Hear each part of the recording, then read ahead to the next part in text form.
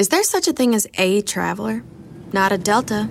Because we know on one flight, Mike in 8C prefers reality TV to reality. So we provide more than 1,000 hours of in-flight entertainment. While on the flight after, 8C is occupied by Jen, whose favorite snack is tea.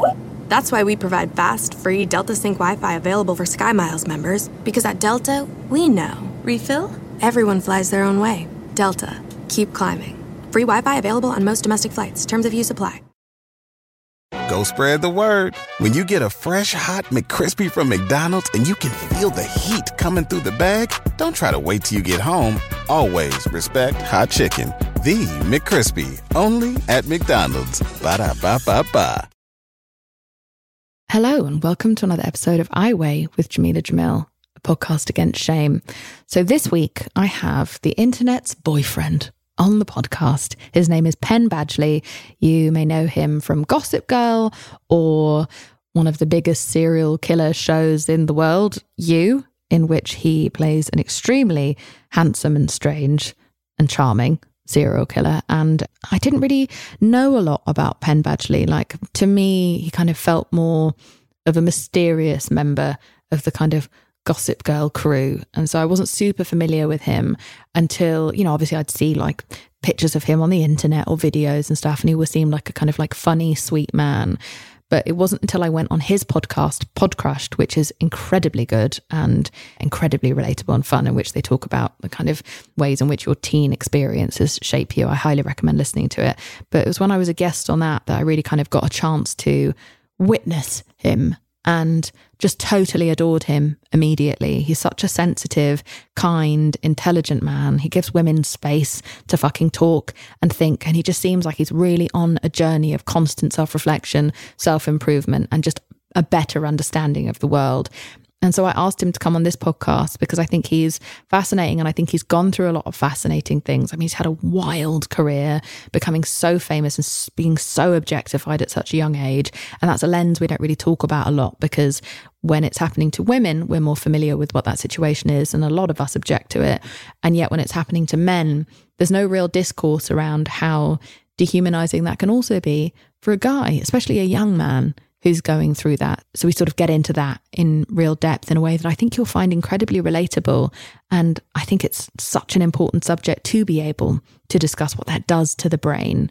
And in this episode, we discuss society's obsession with romance and the difficulty of being sexy on screen. We discuss how his fame has affected his children's experiences. We discuss his journey with his mind and his emotions and where he is with finding peace.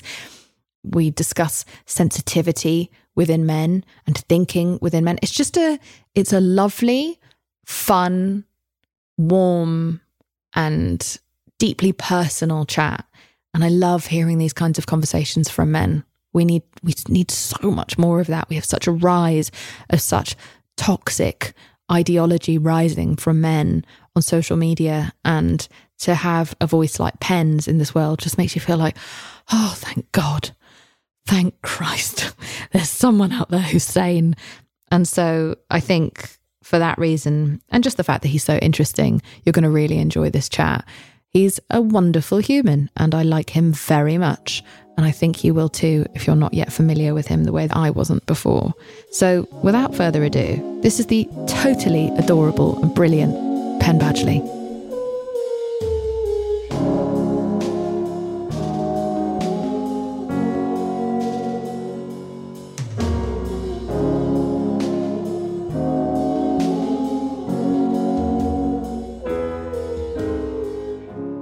Penn Badgley, welcome to I Weigh. How are you? I am good. I'm good. How are you? Yeah, I'm good. It's so nice to see you. We only met for the first time recently when I was on your excellent podcast, Podcrushed. Thank you for having me. And I was pleasantly surprised as to how well we all got on. Yeah. I think that's fair. You never know. I think when you've sort of grown up watching someone on TV, you have no idea what their vibe is like. And you have been until recently an incredibly private person as far as my perception is. And so I didn't really have a sense of you. And it's been really nice to kind of in bits and bobs get to know you now. You're the second person in an interview in the last week who has said that I am very private, and I don't feel that way at all. I mean, I feel like there's a whole lot of me that is very public. Yeah. I mean, I don't know.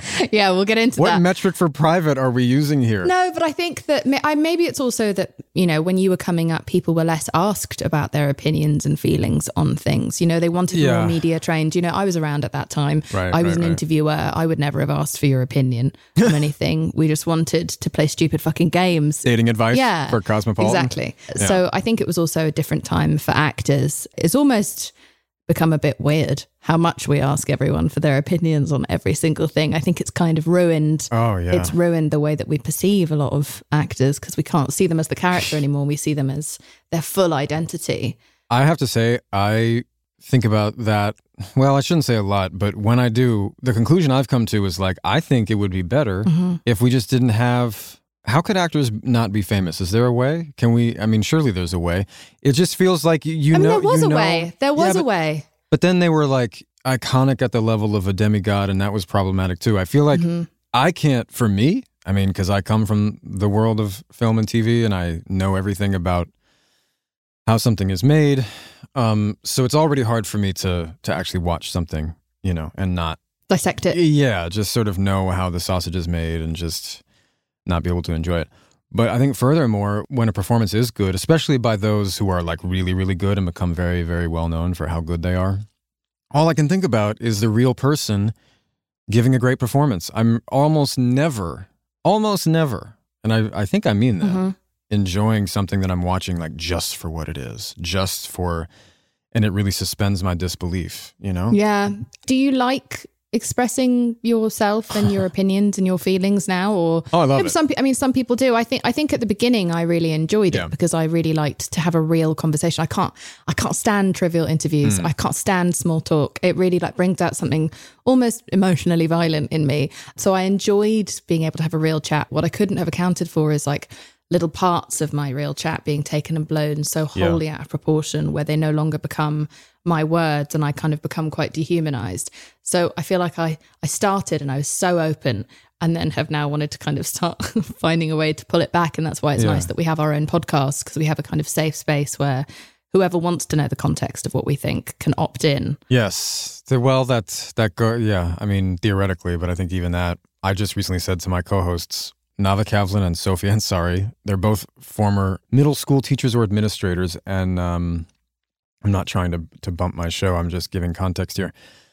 But it is called Pod Crush, and it's available on all platforms wherever you... you big hole. I'm terrible at advertising for the podcast, but I recently said to them, we were thinking about a question to ask somebody, and this matter of like safe space, I don't think we have it on our own show either, because it's still, I don't know how this one works for you, but you can't make anything if it's not generating some kind of like interest and income, right? It's just not, capitalism doesn't allow for it. The companies that we work for don't allow for it, and that's understandable. It's not even a grave judgment. So everything is constantly sort of needing to be exploited in order to generate some kind of interest or income. You know, it's just so, you know, I've said things that have felt innocuous or things that are definitely not innocuous on my own podcast.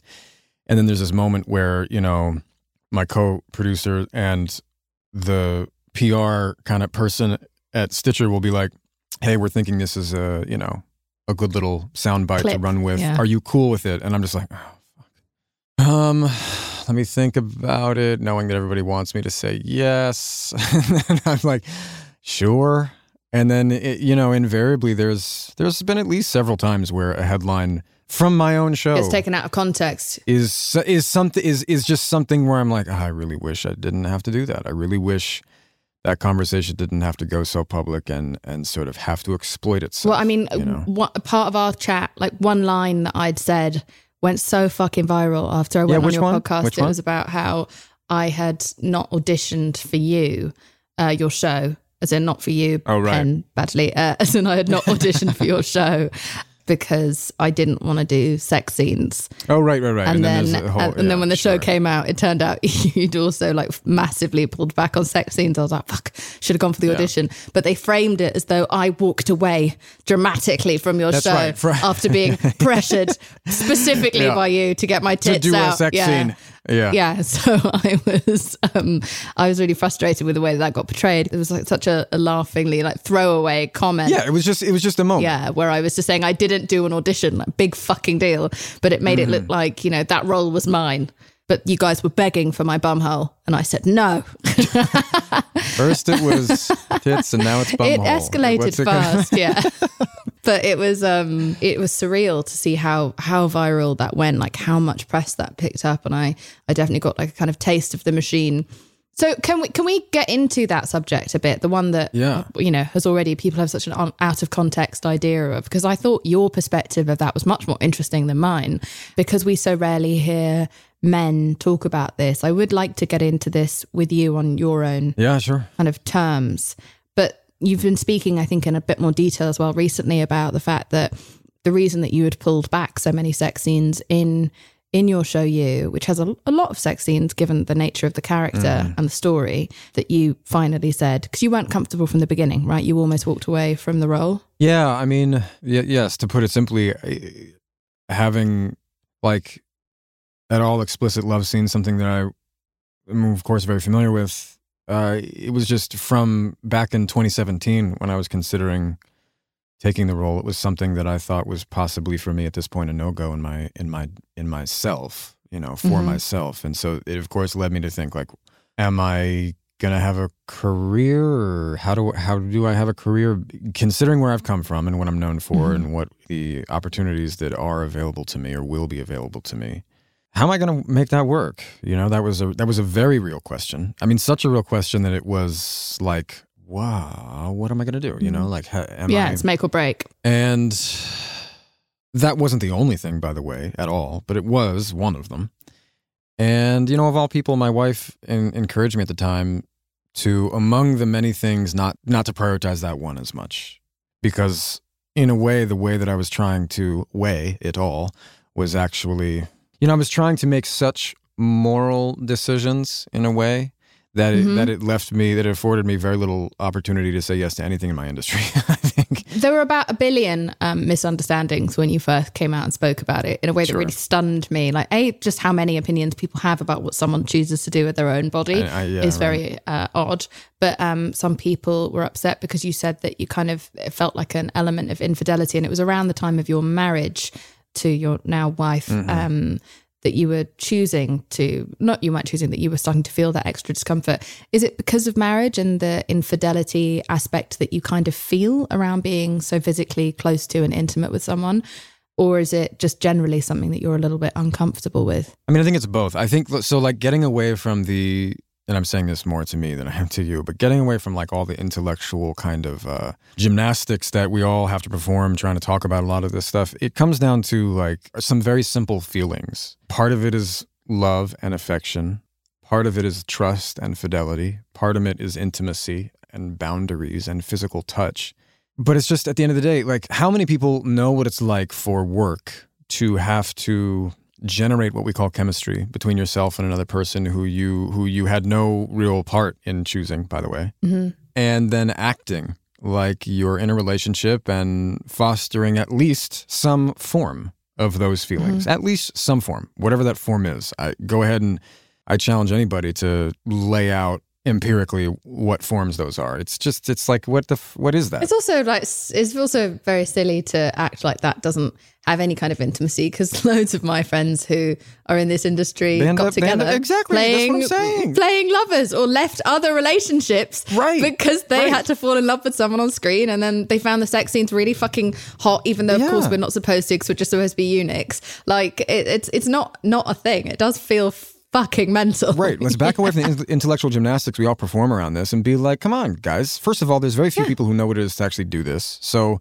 I appreciate your opinion and feelings, but they're not as valuable to me when I'm making this decision because I know what it's like. Yeah, and an intimacy coordinator doesn't change the biology of your brain. No. It makes everything safer. It reduces the chance for exploitation is what it does. 100%. Yeah, and it keeps everyone, working within their own boundaries, and you know exactly what's going to happen. I think freestyle sex scenes are truly one of the craziest phenomena of our time, where people were just sort of told, well, have at it. And that rarely happens anymore, thank God. But I find kissing someone else fucking mental. I find it I don't like mental. it. I mean, it's yeah. And by the way, like let's stop performing intellectual gymnastics. That's fine and normal. It's fine and normal to not to feel weird about having to kiss somebody and touch somebody who you are not spontaneously and voluntarily doing it with. Most of all, and then by the way, I'm still kind of performing intellectual gymnastics. It's not the person you like. It's not the person you love. I mean, if we were the most spiritually enlightened version of ourselves, and we were all, and our boundaries were exquisite and immaculate, and we all knew every gradation of, like physical and emotional stimulus and response and boundary and consent and all that. Okay, but that's not the world we live in, and that's not who we are. So like it's just kind of preposterous to me that there's so much intellectual resistance and emotional dishonesty around this very simple matter. Like, who the fuck hasn't basically felt the most feelings around the tiniest of little things when it comes to love and touch and sex? Show me a relationship that's really working. Show me, people who are very happy in their love lives. Show me anybody. Like, come on. It's dehumanizing for us to think in this way that we can just separate. Like, I'm aware that acting is acting, but also then at the same time, we all say that, one of the reasons why it's important to have people from lived experience be more likely to get cast in the roles that suits them is because there's more authenticity, because they're drawing from themselves. You're drawing that chemistry and that passion and all these different things from within yourself. I mean, I've only kissed 6 people off camera. And so, it's something that I am especially precious with. We discussed my discomfort even with watching sex scenes that other people are in when I was on your show. And so, I've only kissed, I think, Manny Jacinto, Tim Meadows and Flula. Three lovely guys. 3 lovely guys kissed them. And it was the most, because I only do comedy roles and I turn down anything that I would be required to be sexy or sexual in. So it massively reduces the amount of work that I can do, because when people look at me and because I'm voluptuous or whatever, they think of me immediately in the kind of loving roles. And unfortunately, so many of these things involve so much intimacy, and I never know why, because I've personally never been that enlightened as to a story by the fucking sex scene. I know that it is important. So I think especially within you, I could see that within you, the show, I could see why it would be but I mean, relevant. But it's so rare that you need what happened to the beginning of the kiss and then cut to the crashing wave or the champagne being, popped open. I liked the innuendo days. I don't want to see everything. It feels like a big deal kissing someone who isn't my partner, and people might mock or ridicule that, but it just is what it is, and a lot more of us are feeling that way than we say, but we don't feel like we're allowed to object. Right, but this is the thing. Even the fact that we still feel the need to make disclaimers. First of all, there's no one present in this conversation other than you and me, and so unfortunately, in these kinds of scenarios, all we can do is imagine some kind of response of the proverbial them. Just as we all do in our heads and our minds, which goes back to childhood experience and goes back to a lot of things that we could dig into, but. Oh, we will. Right.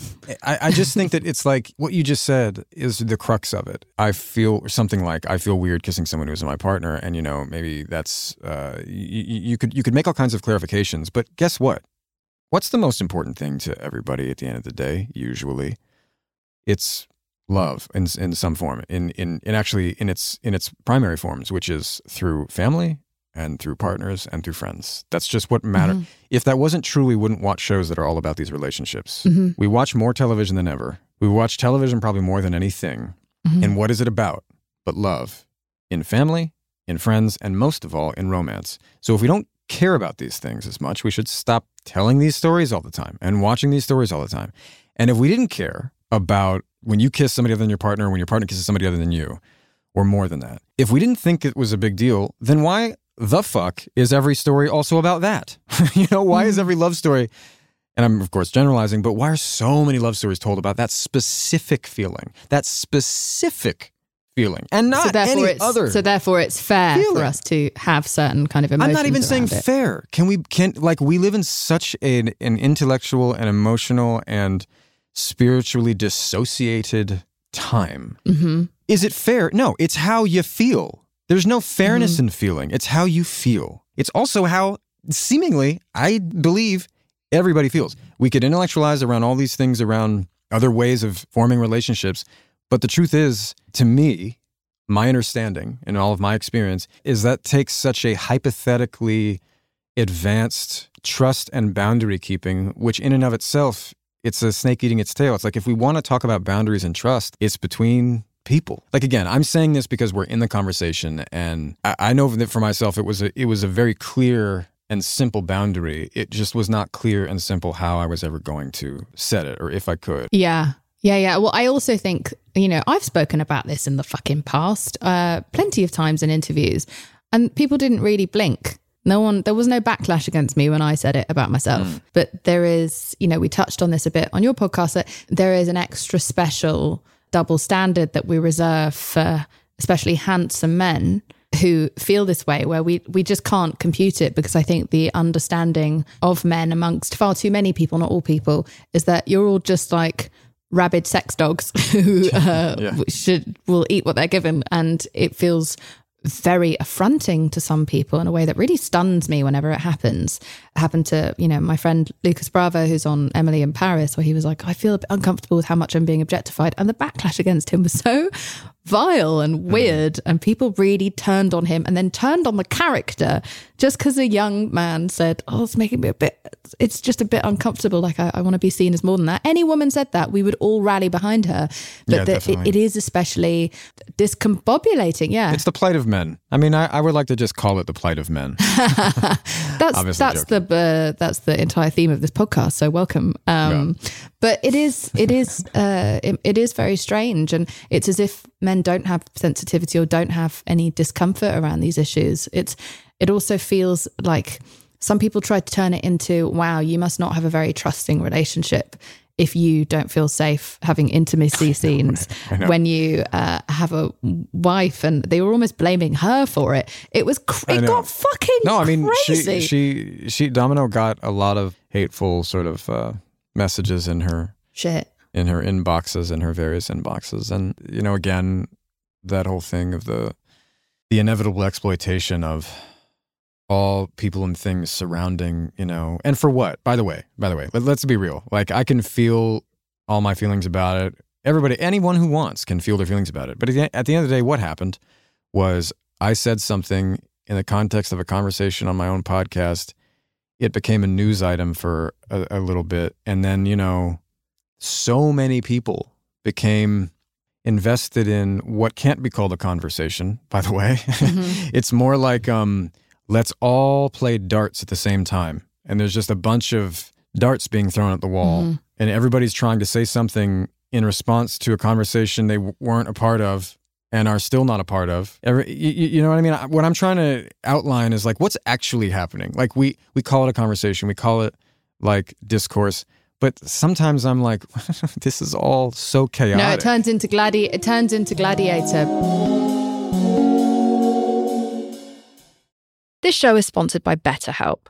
Now listen, we all carry around different stressors, big, small, medium size, and a lot of us keep them bottled up because sometimes we just have to. But doing that all of the time can really, really start to negatively impact your life. And I say that from experience. I'm British. We are told to never say how we're feeling about anything ever. And that's why so many of us are so sad. Now, a way that I was able to remedy that was by having therapy, which was super helpful for me, not only because it's amazing to get things off your chest, but also all week, as you're bottling things up, because it's not always the time or place to say exactly how you feel, you're going to get that hour where you're able to get everything off your chest and say it exactly as you want to. And this therapist isn't going to take it personally, and they're not going to hold it against you or throw it back in your face during an argument over dinner next week. You just have this complete freedom. Honestly, I think everyone should have therapy, regardless of whether they think they need it, because it's so amazing to have a confidant. It's a journal that talks back to you and helps you with all of your problems. I think therapy is just a safe space to get everything off your chest, to figure out how to work through whatever's weighing you down. And if you're thinking of starting therapy, then maybe you should give BetterHelp a try. It's entirely online. It's designed to be super convenient, flexible, and suited to your schedule. All you have to do is fill out a brief questionnaire to get matched with a licensed therapist, and then you can switch therapists if you don't like them anytime for no additional charge. Get it off your chest with BetterHelp. Visit betterhelp.com/iweigh today to get 10% off your first month. That's BetterHelp, HELP.com/iweigh. Home isn't just a place, It's a state of mind. Like curling up in a comfy chair while it's cold outside. With a warm drink, or maybe even a wine in hand. As you watch the world go by outside your window. Short rib. Good afternoon, this is your captain speaking. Which is why at Delta, our people do our best to make you feel at home. Refill? Long before you get there. Delta, keep climbing. Go spread the word. When you get a fresh, hot McCrispy from McDonald's and you can feel the heat coming through the bag, don't try to wait till you get home. Always respect hot chicken. The McCrispy, only at McDonald's. Ba-da-ba-ba-ba.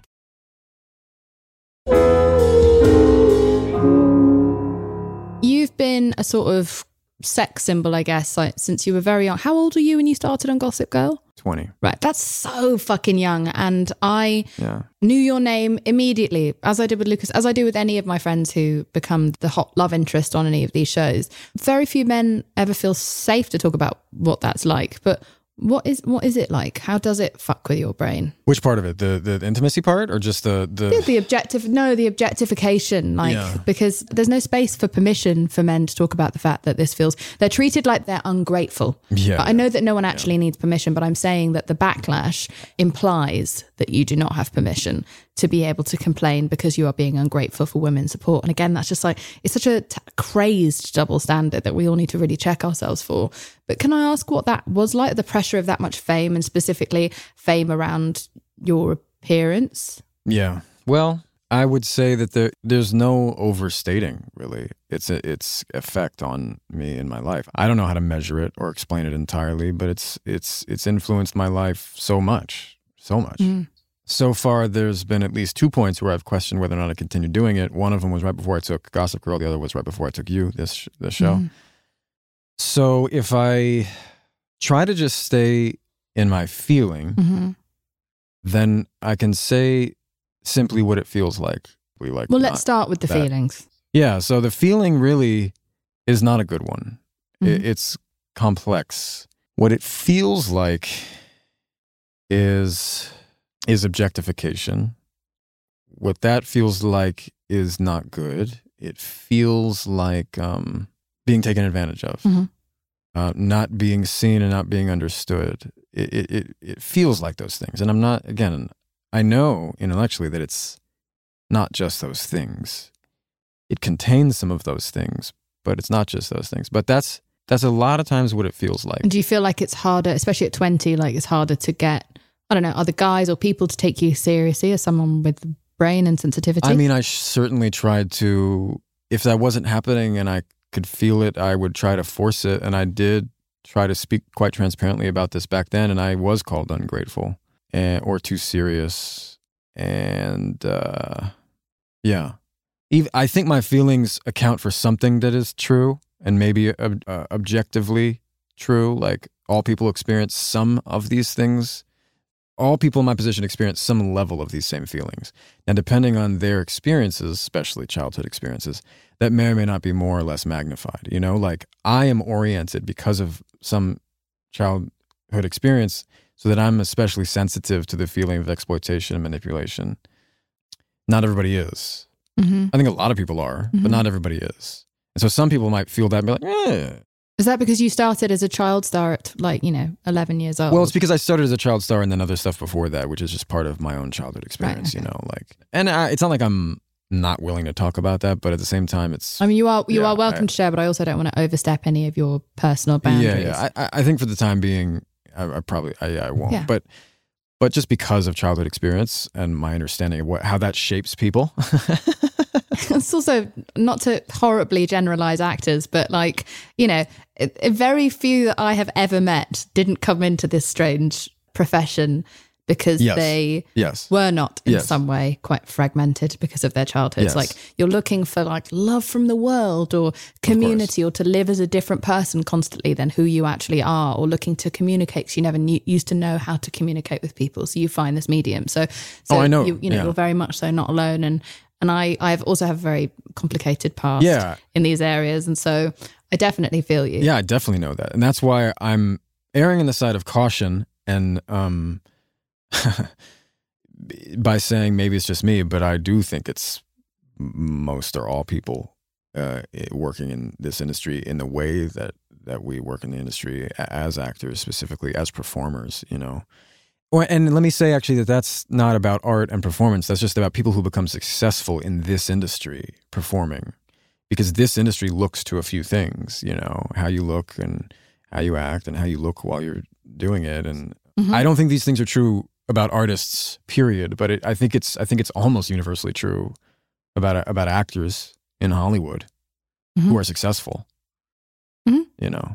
Yeah, that's what you're pulling from somewhere. But you were saying that so because it's like amplified because of previous experiences when you were young, and then also, you know, it starts to define you. We watch it happen to women all the fucking time. We know what this is, and that's why I always get so confused when we feel so dogged about criticizing a man who says the same thing. Like it's a tightrope to walk between the fact that it's flattering and it's nice and you get lots of attention and you get extra opportunities and you want those extra opportunities, and there is a privilege to it, but at the same time it then overshadows so much of what people see in you then, because you become that character in people's hearts for a really long time. And Natalie Portman was speaking about this recently, that after realizing how much she was being sexualized from kind of Leon onwards, where she was, I think, like 13 in that film, she became like a very, very deliberately very serious person publicly, and became obsessed with getting people to take her seriously, and chose the type of roles people wouldn't expect her to take, and was like very, very, very conscious, very hyper conscious of every single thing she did and said to seem as intellectual and as not just that one thing as possible, so that she felt in control of the way that she was perceived. And that probably robbed her. I mean, I haven't spoken to her about this on this podcast yet, but I imagine that also takes something a little bit away. Definitely. Having to try and always force this other side of you. Do you know what I mean? Yeah, because it's a form of masking.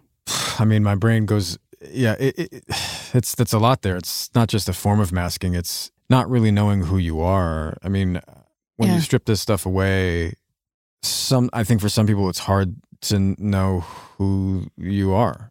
It really does become so pervasive in your life and influences every single interaction you have with everybody around you. And I think anyone can relate to that regardless of their job. Exactly. And there's some really interesting universal truths buried down in this stuff, which I meditate on. They're hard to explain with language. I don't have enough perspective yet, or enough wisdom and experience, but I hope in time to be able to distill it, because it is fascinating. I feel like if fame and all of this it's some part of real human culture that affects us all, but there's very few of us who get the experience of being on the other side of it. And so I do feel like there's some kind of wisdom to be shared from it. And I don't hear it that often, because I think it ends up kind of eating up and clouding most people's vision. But also people are afraid to fucking talk about it, because they get treated like ungrateful assholes. So I mean, I feel like I've made it my life's work in a way in the last 5 years to talk about it in a way that is meaningful and effective and walks the line successfully enough that I don't get constantly dismissed as ungrateful or navel-gazy. And of course, sometimes it happens. And by the way, it's coming from a place where I think like there's many things quite wrong with our social world, with our society. There's something quite toxic about our culture. And so I'm being given, along with a select few others, this front row witness to an experience of how this part of the sausage is being made. I'm going to reference sausage as many times as I can in this interview, metaphorically. You know, like fame to me is a product of a sick culture. So I'm not a doctor, but I am at least being shown that sickness up close. There's hardly anyone I interact with where this isn't a part of, it doesn't influence our interaction in some kind of way. You know, I have 2 kids. My 14-year-old has actually asked for me not to come along to certain kind of things because it will change the experience we all have as a family. My 2.5-year-old, of course, hasn't thought to do that yet, but is noticing that people stop his dad a lot. And recently, you know, he'll say, as we pass someone who's just stopped us, strolling, whatever, he'll say, "Who's that?" He's been saying that. Child is Russian? Oh, is he Russian? Yeah. They all have accents as they're coming up. Before the, no, but I mean, he does actually often sound like he's some SNL skit version of an Eastern European accent. Yeah. It's like, that is so crazy. Yeah. But he'll be like, who's that? And I'll have to think of some kind of genuine answer to give him, right? And I do. And I've started to say... One of Daddy's worshippers. Yeah, right.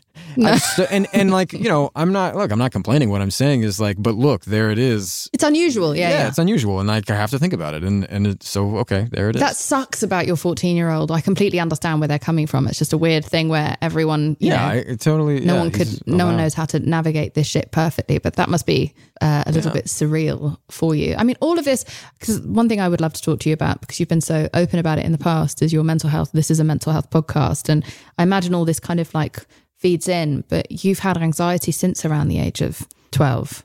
I mean, I think it's probably more lifelong, I guess. Right. Yeah. Why did you name 12? Did I say that? Because you named 12, yeah, when you were talking about it. So all I have is your words to regurgitate back to you. But why aren't you reading my mind? But I maybe that's when you were able to like name it, or when it became really palpably noticeable. Because also when we're young, we don't really know maybe what we're feeling. I had probably anxiety from the age of about 3 or 4, but didn't really realise it until it had surfaced alongside the combination of hormones. But generally with your mental health, what has been your journey? What have been your biggest struggles? I mean, I'll be honest, it matters so much to me. The way I experience it and interpret it, I don't use the word mental health, but for the sake of others. I mean, what is mental? If we're talking about health, like what is mentality? And I'm not going to go into that. I would, but there's not enough time, and nobody else is probably interested in what I think about that. But I always think of emotional. I think of when I talk about it, I think of emotional stability, right? Okay. Things that can rock us off our course of just feeling level. Right. So actually, I love what but what you did though is you went from mentality to emotionality, and you talked about feelings rather than thoughts. Mm-hmm. And I think, like I said earlier, I think we live in a time that is so dissociated from feeling. Mm-hmm. So dissociated. We let our feelings kind of guide us wherever, but that doesn't mean that we are mastering them. We're dissociated from them. And we've never named them more. We've never named or pathologized them more. Right. But we're not actually feeling safe to feel them. But we're dissociated from like love. Like, define love, please. Every story is about it. Every song is about it. Please define love. Like it's a completely confused notion, and yet we talk about it on one hand like it's the most powerful force in the universe, and then on the other like it's pathetic and can't accomplish anything. Whitney Cummings defined it really well, where she said, love is being willing to die for someone that you yourself want to kill. Actually, that's she's not pretty wrong. Good. She's not wrong. I've actually been reading, no joke, incredible resource recently. It's old at this point, but it's by Bell Hooks, called All About Love. Mm-hmm. And it's something that I passed by because I sort of thought like it was, things can become so canon that you yourself haven't read it, but you're like, I guess culturally. You feel like you've absorbed it. Culturally, we've absorbed it and we've moved past it. Well, by the way, no, it's not the case at all. Like something that's truly masterful and radical, we have not culturally absorbed it at all. It's been more or less culturally ignored and dismissed, even as it's lauded, which is a sign of true genius. I mean, I'm actually going to read to you how she defines love. As best as I understand it, I'm working through the book, but she starts to give a working definition of love, because she suggests that without a universal definition, we'll all just stumble around and never be able to actually experience and give love. And she's echoing the work of she's quoting M. Scott Peck from a classic called The Road Less Traveled, and he's echoing the work of Erich Fromm. And I'm saying all of this because this is what Bell And they all got what they're saying from me. So yes. I think they forgot to and it is it. So this is how they are defining love: the will to extend oneself for the purpose of nurturing one's own or another's spiritual growth. And then explaining further, he continues, love is as love does. Love is an act of will, namely, both an intention and an action. Will also implies choice. We do not have to love. We choose to love. So anyway, that's like maybe a little bit intellectual, but I thought that felt very relatable. Yeah. I mean, what I understand of this book, one of the things and that I'm understanding in life is like, how it's very hard to accept how little love we may have gotten and given. Mm-hmm. It's very hard. And so as a result, we sort of keep a lot of relationships, if not all of them, very superficial. This is the defining trait of masculinity, by the way.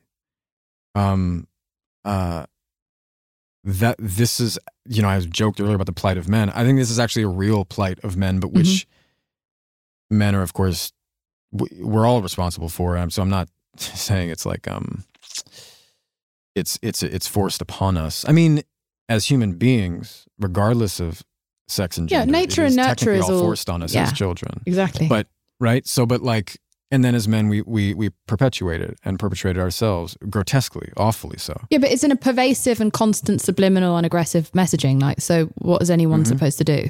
It's the same for all the genders. That's a good question. No, that's a really good question. What is anyone supposed to do?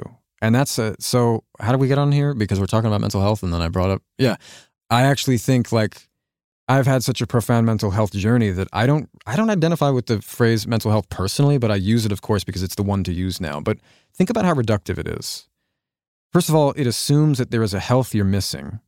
Because why? Why? Is it because of you and your brain? Is it just simply the chemicals in your brain? Or is it because you haven't experienced love, which you deserve? And what is mentality, by the way? What is the origin of our consciousness? These are very profound questions, which if you want to roll your eyes at, guess what? You got some work to do. As we all do, by the way. Mm-hmm. I practically roll my eyes at it, which is why I make the disclaimer. It's very hard for us to talk about this stuff. We currently call mental health what I think can be boiled down to, it is the condition of your soul. It's the condition of your feelings and your heart. It is, and it influences. It's also contextual to what we at society deem as the ever-changing standard of normal, quote unquote, normal behavior. Right. So, women who were gay, people who were gay were considered mentally ill and thrown in asylums for the rest of their lives. Women in particular used to be institutionalized for hysteria, or for having any feelings or dissenting in any way, for being a bit cold, like autistic women who didn't know they were autistic. All of these people just locked up, thrown away, told that they're crazy. And now we've changed what acceptable behavior is, but I think that could change again in 10 years' time, where we, have a new way to identify and pathology normal human reactions to our society. I think it was Esther Perel was talking about the fact that are we all depressed? Do we all have clinical anxiety? Or are we living in a world that is not designed for human wellness? Are we living in a world that is constantly anxious, constantly makes us feel unsafe? Are we having normal human reactions to a very, very an increasingly eroding society? And then that is being diagnosed and medicated. This is not me saying that mental illness doesn't exist. I think it does. I've had it. But I'm just saying that the numbers very reasonably correlate to the decline in our society. Of course, and yet we pathologize and medicate it and name it, rather than actually looking at the source and fixing the cause of so many people's feeling of irregulation. How can anyone feel regulated in such an irregulated society? And again, earlier you asked so what is anybody supposed to do in the face of such a systemic and huge problem? Mm-hmm. And I actually think that's a very serious question. What are we supposed to do? Again, we're supposed to bully each other and win on social media, Penn. Yeah, right. Or start podcasts. Clap back and slap down. Yeah. I do have answers to that. Supposed to message actors' wives and have a go at them for the actors' adult decision. I mean, first, everyone seems to have to surmise some kind of answer to that question for themselves. So what do I do? I mean, I do have some answers. They're kind of hard to talk about. For me, it is going back to that definition of love that Bell Hooks offers, and that at least two other men agreed with, was it contained the word spiritual in it. For me, it has to do with the human spirit. It's really important and relevant here. For me, meditation and prayer are foundations of my mental health. You build on top of foundation. So then beyond that, let's go back to that definition. It said the will to extend oneself for the purpose of nurturing one's own or another's spiritual growth. So like actually being a father is really great for my mental health. There's a razor thin wire to balance on there because the stress of parenthood in such an unsupportive culture is so great that it, of course, can be, quote unquote, bad for your, quote unquote, mental health. But then, of course, the whole question is like, well, what the hell are we even doing here? If being a parent is that bad for your mental health, what good is your mental health without doing things that you want to do and love doing and being a part of a community, part of a family, part of a home, whatever? You know, it's you can't separate yourself from the whole, but you as an individual can't single-handedly change the whole. So we're up against a giant challenge. And I don't think of mental health on the reductive terms of the pop science kind of perspective, which I think it's just, you know, I mean, I have people very close to me who suffer immensely from mental illness. I don't think recognizing all of this and also recognizing that mental illness is real are in opposition with They're one not another. conflicting. No, they're not conflicting. I think we're just talking about the phenomena, the explosion of it. Right, there is an explosion. The explosion. And I think it has to there do is an explosion with this deficit of love that we have. But love as a truly radical force, which we do not understand yet at all. You know, something that Bell Hooks says in this book, which I also love, because everything that she's saying is not a surprise, but it's like confirming to what I've been slowly building of my own perspective and experience. And she says that abuse cannot coexist with love.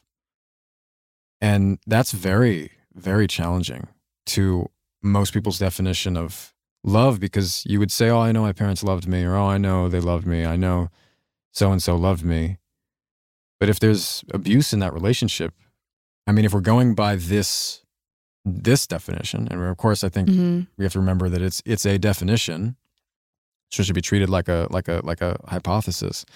But if it's true, let's try and see if it's true. Like, if love and abuse cannot coexist in the same relationship, that would mean necessarily that we've had profoundly less love than we believe we have, or that we say we do.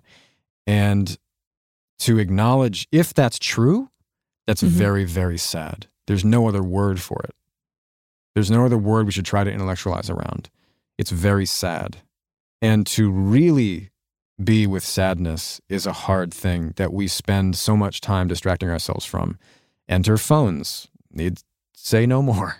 You know, like we just spend a lot of time distracting ourselves from our feelings because of how much sadness we carry. So what has been your personal journey then with all of this? Like, having struggled for a long time, did you evade it for a long time? Were you all over it? I actually think I tried to look at it pretty directly, and that's why I was considered a more serious 20-something than most of the 20-somethings around me. And it led to increasingly less sustained friendships. I mean, I always had the capacity to be very social. But, you know, my memory, I don't know that this is really true, but like my memory of the Gossip Girl days is like, everybody always wanted to go out and I would always sort of resist it. And I'd always get this sort of like, oh, it's so fun when you come out, bro. Like, come out, you know, you never come out with us. And it's like, whether it was a cast member or a crew member. And it's just, that was some, you know, it was because of this. It was because that way of socializing and being has always seemed so coarse and arbitrary to me. It's funny, you're the only cast member I didn't used to interview all the time. Oh, really? Yeah. I interviewed everyone else from the cast like frequently with every season, and I never got to interview you. I never met you. Well, in what context were you interviewing them? We were in England, like over in England, and we would do all these like incredibly stupid and reductive interviews. And I'm so sorry to the cast of Gossip Girl and everyone else I interviewed, but it wasn't my fault. I was 22 and I was made to do it by producers. Yeah. I would have loved to have had proper chats with all of you. But yeah, I never got to kind of witness that side of you or that period. Yeah. So, I mean, if it was press related, I had to do the press that everyone else had to do. I don't know that I would have. Oh, you would have all just been divvied up. You were probably somewhere else. Maybe, yeah. I never got to see you at that point, so I can't really just sort of listen. But it just struck me. I remember I was out with most of the cast one time, and there was somebody who was not a part of the cast, who I shall not name, but was famous at the time, and who said, it was a woman, a young woman. So I was probably 23. She was somewhere around 25. I don't know. A lot of people would know who this person is. So I'm just giving you it's like a moment. Like this person you think who's Dan Humphrey and this other young famous woman who, you know, you've had ideas about. This is how a very brief conversation between us went at a club in like the West Village, on some night, some arbitrary night of the week. She asked me, "Why are you so serious?" And, I had nothing to say to that because it was like all of this kind of, sort of. Where we were was just kind of a dumb place. Everybody was carrying on in the way that you have to in those sort of scenarios, which, by the way, like so many people have social anxiety, which I think is an appropriate response to these places we choose to go where you have to yell over whatever. Yeah, I won't get into the whole thing. And I just remember feeling so deflated then because I was trying to put on a face. I was trying to go out, and like, look, fine. You could think that I was too serious and that I shouldn't take it all so seriously and get over myself. Okay, fine, but whatever. But my experience was, and my feelings were, like, oh fuck, I'm trying right now. I'm really trying. I think so many people can relate to that, and they're told like, oh, you're young, you're in your 20s, like, smile, have fun. It gets harder after this, and you're like, yeah, but I disagree with that. By the way, I'm not going to be able to handle that. Yeah, it gets so much easier, and the more older people I talk to agree. We actually just interviewed Julia Louis-Dreyfus the other day. For our podcast, by the way, again, Podcrunched on every podcasting platform. Oh, fuck off, Penn. There's the soundbite we're looking for. People are going to think that we've entered into a really abusive relationship. Love cannot coexist in this. I know. I knew you were going to say that. Go on. Tell me about Julia Louis-Dreyfus.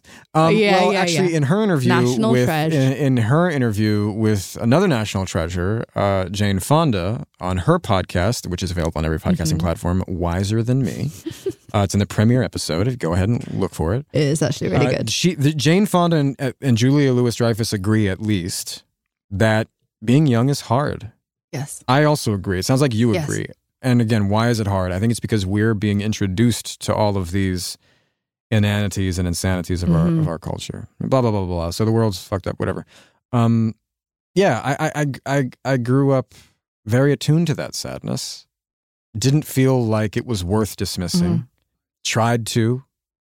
You at one point used a fair amount of weed and alcohol to administer to that sort of pain.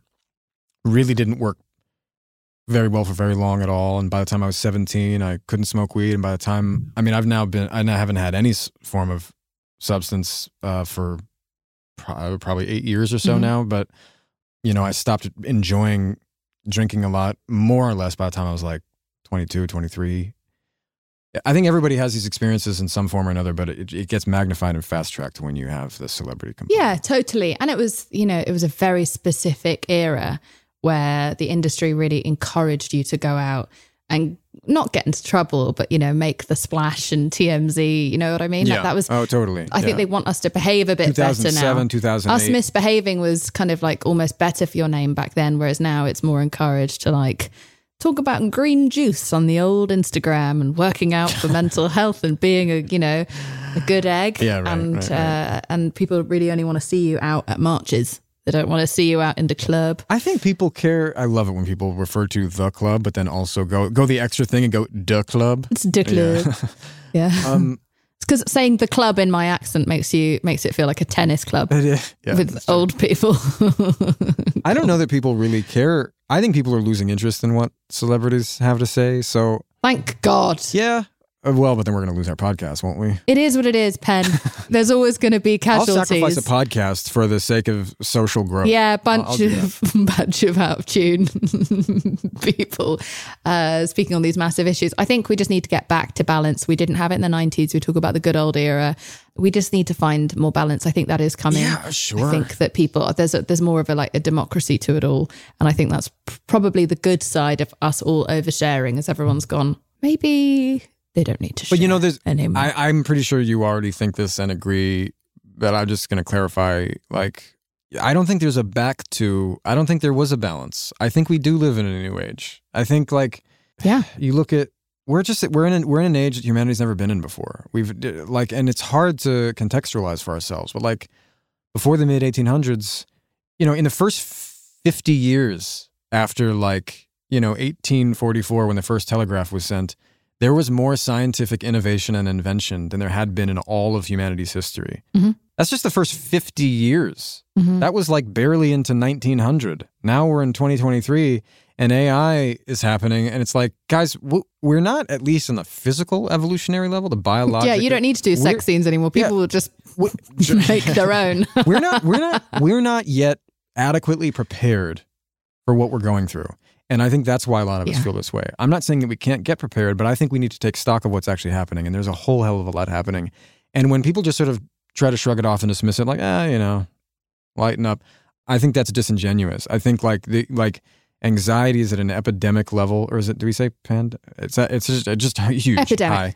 And then like loneliness is the highest it's ever been right. in a time where we're the most connected, and loneliness is being connected to more health issues than I think smoking and alcohol now, because of the impact it has on your stress and the lack of touch, what that does to your impact. We had Dr. Vivek Murthy on the podcast at I think it was like the first episode, and he was talking about it back then, and that was before either of us knew there was about to be a pandemic.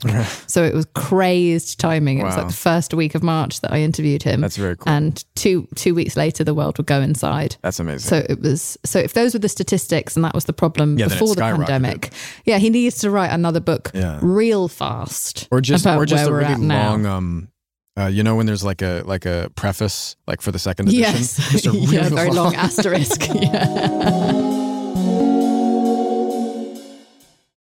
Home isn't just a place, it's a state of mind. Like curling up in a comfy chair while it's cold outside, with a warm drink, or maybe even a wine in hand. As you watch the world go by outside your window. Short rib. Good afternoon, this is your captain speaking. Which is why at Delta, our people do our best to make you feel at home. Refill? Long before you get there. Delta, keep climbing. Go spread the word. When you get a fresh, hot McCrispy from McDonald's and you can feel the heat coming through the bag, don't try to wait till you get home. Always respect hot chicken. The McCrispy, only at McDonald's. Ba-da-ba-ba-ba. So prayer, meditation, have you gone down the medication route? Have you done therapy? I never have. And by the way, like I have a parent who has taken like antipsychotics and had medication. There's a lot of people in my extended family who, of course, I never have. And that doesn't, you don't really need to justify or explain any of that. You just haven't. Well, what about therapy? Therapy, yes. Therapy. Although, the place I've gotten to with my therapist is like we use them as like prolonged meditation sessions where I'm, again, like I did earlier, and I don't know if you'll cut it or if it resonates with anybody, but this like sitting with feeling, like I, for whatever reasons, I have enough intellectual capacity that I don't need to figure things out intellectually anymore. Like I don't need to parse things out intellectually. I need to sit with how I feel. Yeah, we all do. And that's what I do. I kind of meditate. My therapy these days is really sitting with feelings. And then I can introduce thought, like when I've really let the feeling be for a while. Well, this takes us back to when you were saying, like, this all goes against what it is to be a man, the plight of man. Like that is not something that you often hear a man talk about or hear a man encouraged to do, even though it's the thing they most should do.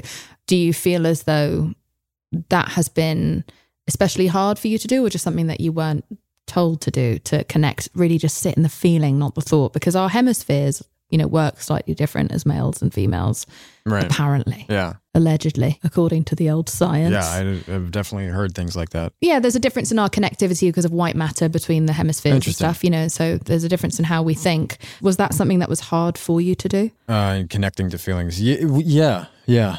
And I think my parents, if anything, were the liberal-leaning sort of people who would have, if they had more ability to, like encourage me to feel, but they did not at all realize how they were perpetuating some of the worst tropes in the way that they understood how and were able to parent. Right.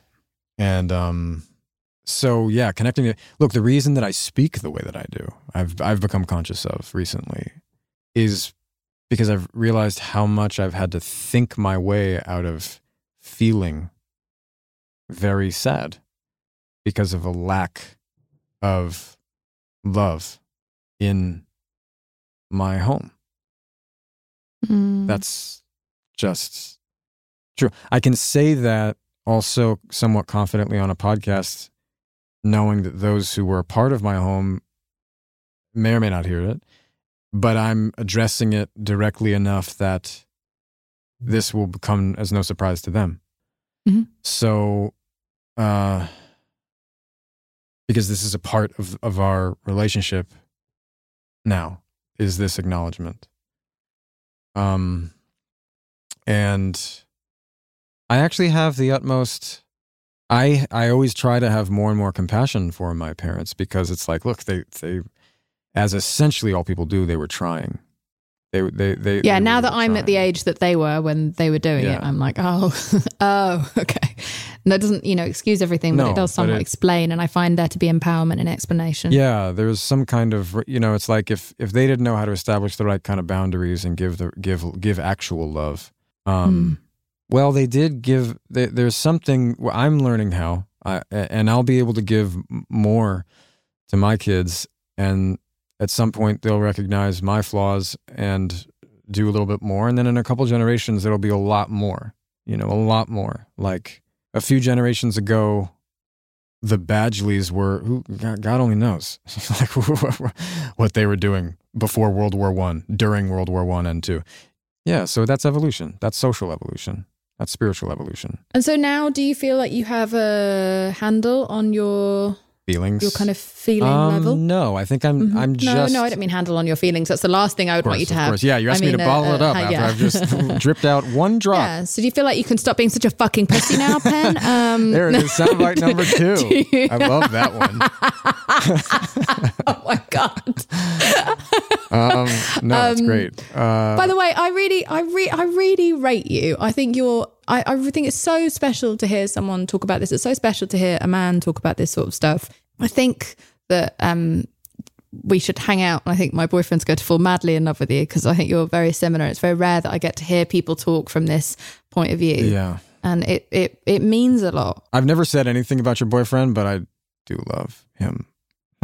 Oh, well, I mean, there it is. It's a date. A lot of people. It's a date. Yeah, I'm sorry. I mean, I'm going to crowbar my way in there, but I mean, it's just that you two are just going to be off together into the sunset. I can tell immediately, because he speaks a lot like this, and it's really nice to find more people, especially men, who feel safe enough to talk about this stuff and stay safe enough to go against there's this weird pushback against that's kind of like spawned during the pandemic, of men gaining a lot of traction for speaking the opposite way to this and being like, boys shouldn't cry and men should show this kind of weakness, and we need traditional women and success. No man wants a successful woman. No, we don't want an alpha woman. We want this, that, and the other. It's not a minority. It's like it might be a minority now, but it is growing in numbers that like make me feel physically uncomfortable, because it's the antithesis of what I see boys need. And this is advice is gaining a lot of traction, and so voices like yours are needed more than ever. Yeah, it's interesting. Because even the men talking about this stuff, they don't seem well. Of course not. They seem like they're speaking from a large place of fear. I don't mean that in a judgmental way. I just mean it has to be. It's pain. They're speaking from a place of fear and pain and disassociation. Yeah, definitely. They sound disassociated, and they think there's safety in disassociation. I think we've all felt that. You and I have both gone through that when we were younger. There is a safety in disassociation for a while. In the moment. But then you become so numb and far away. That's what that's right. That's what trauma is. Like it's not what happens in the moment. In the moment, there's actually a really lovely built-in response to dissociate, which helps you through. It's that for the rest of your life, if you haven't really recognized and processed that event, the trauma is, again, not what happened. It's the way you feel and respond to events that have nothing to do with that original event. And you're constantly imagining it and having the same response throughout life. Yeah. That's my understanding of, done a lot of reading of Gabor Mate. Also been on my podcast by the title of Podcast. Hey, listen, comedy comes in threes. That was the third time on my own podcast, because you are entrapping me into some sort of a scandal.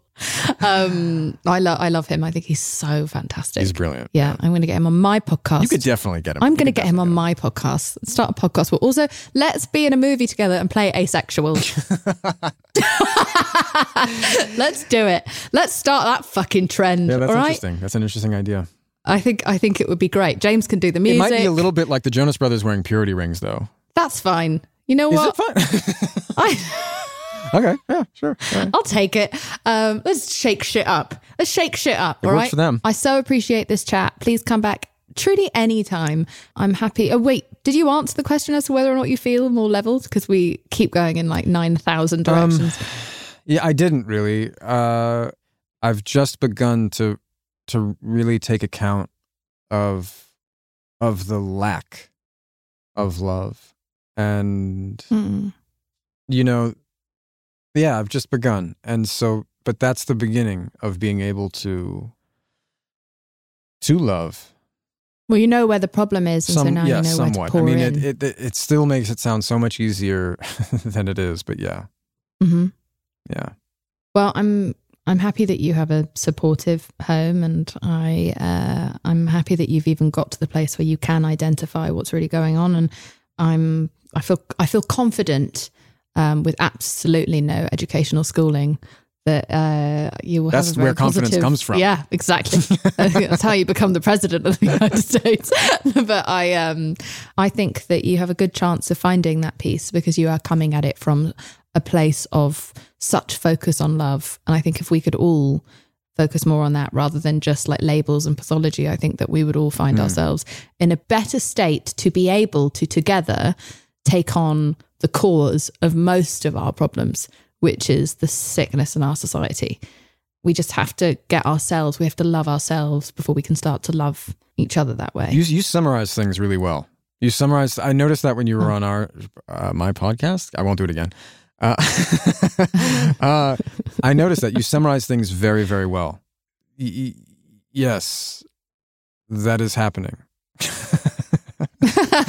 Thank you. What you just said. I appreciate that. I appreciate that. Yeah. And you know what? We'll Actually, one thing I did want to add about that is that it's not a linear process at all. And there are moments throughout every day where I glimpse and feel, the handle that you were talking about.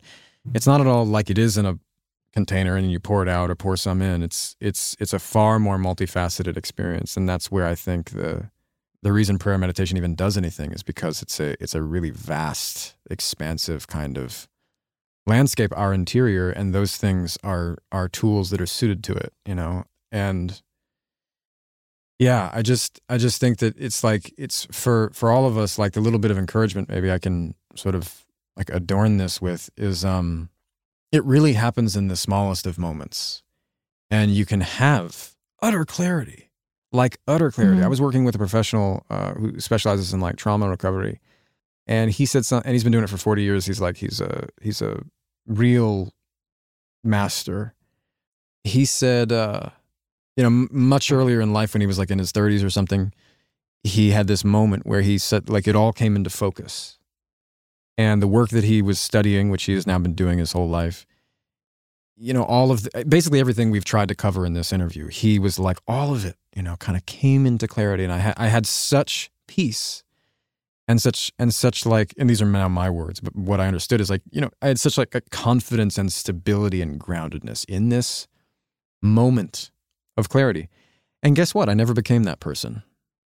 Like I didn't just suddenly have that and become that person who is that all the time and wields it, for themselves. It's nice to know what it looks like. Yes, exactly. Isn't it? Yeah, so I'd say that's what it is. It's like we glimpse these things, it's we glimpse enlightenment. We glimpse enlightenment. And by the way, I'll throw in a little bit of perspective. My understanding of our spiritual reality is that the reality of our essence continues beyond the transition we call death. There is some sort of experience in reality to recognize and speak to, yet we, of course, cannot know it, but for glimpses. And we are, in some sense, preparing for that reality in these moments. I mean, I'm going to hell, but sure. Yeah, so you're preparing in those moments. Yeah, I'm preparing. You're putting on sunblock. Yeah, and, I have a hot water bottle on me right now to get used to those hot temperatures. Yeah. But yeah, I agree, and I think this has been wonderful food for thought. Will you please tell me, Penn Badgley, what do you weigh? What do I weigh? You know, it sounds so trite to people who don't have kids. It's family for me. Like it's specifically like there are 3 things that I weigh myself by, and sometimes I'm coming up real emaciated. I'll recognize is my relationship with my stepson, kind of first and foremost, actually, because it's the most challenging. My wife and my biological son, and they're all at such completely different ages, and it's also different that it's like a great Venn diagram. If they're all in some kind of good place, it's a really great sign and a great feeling.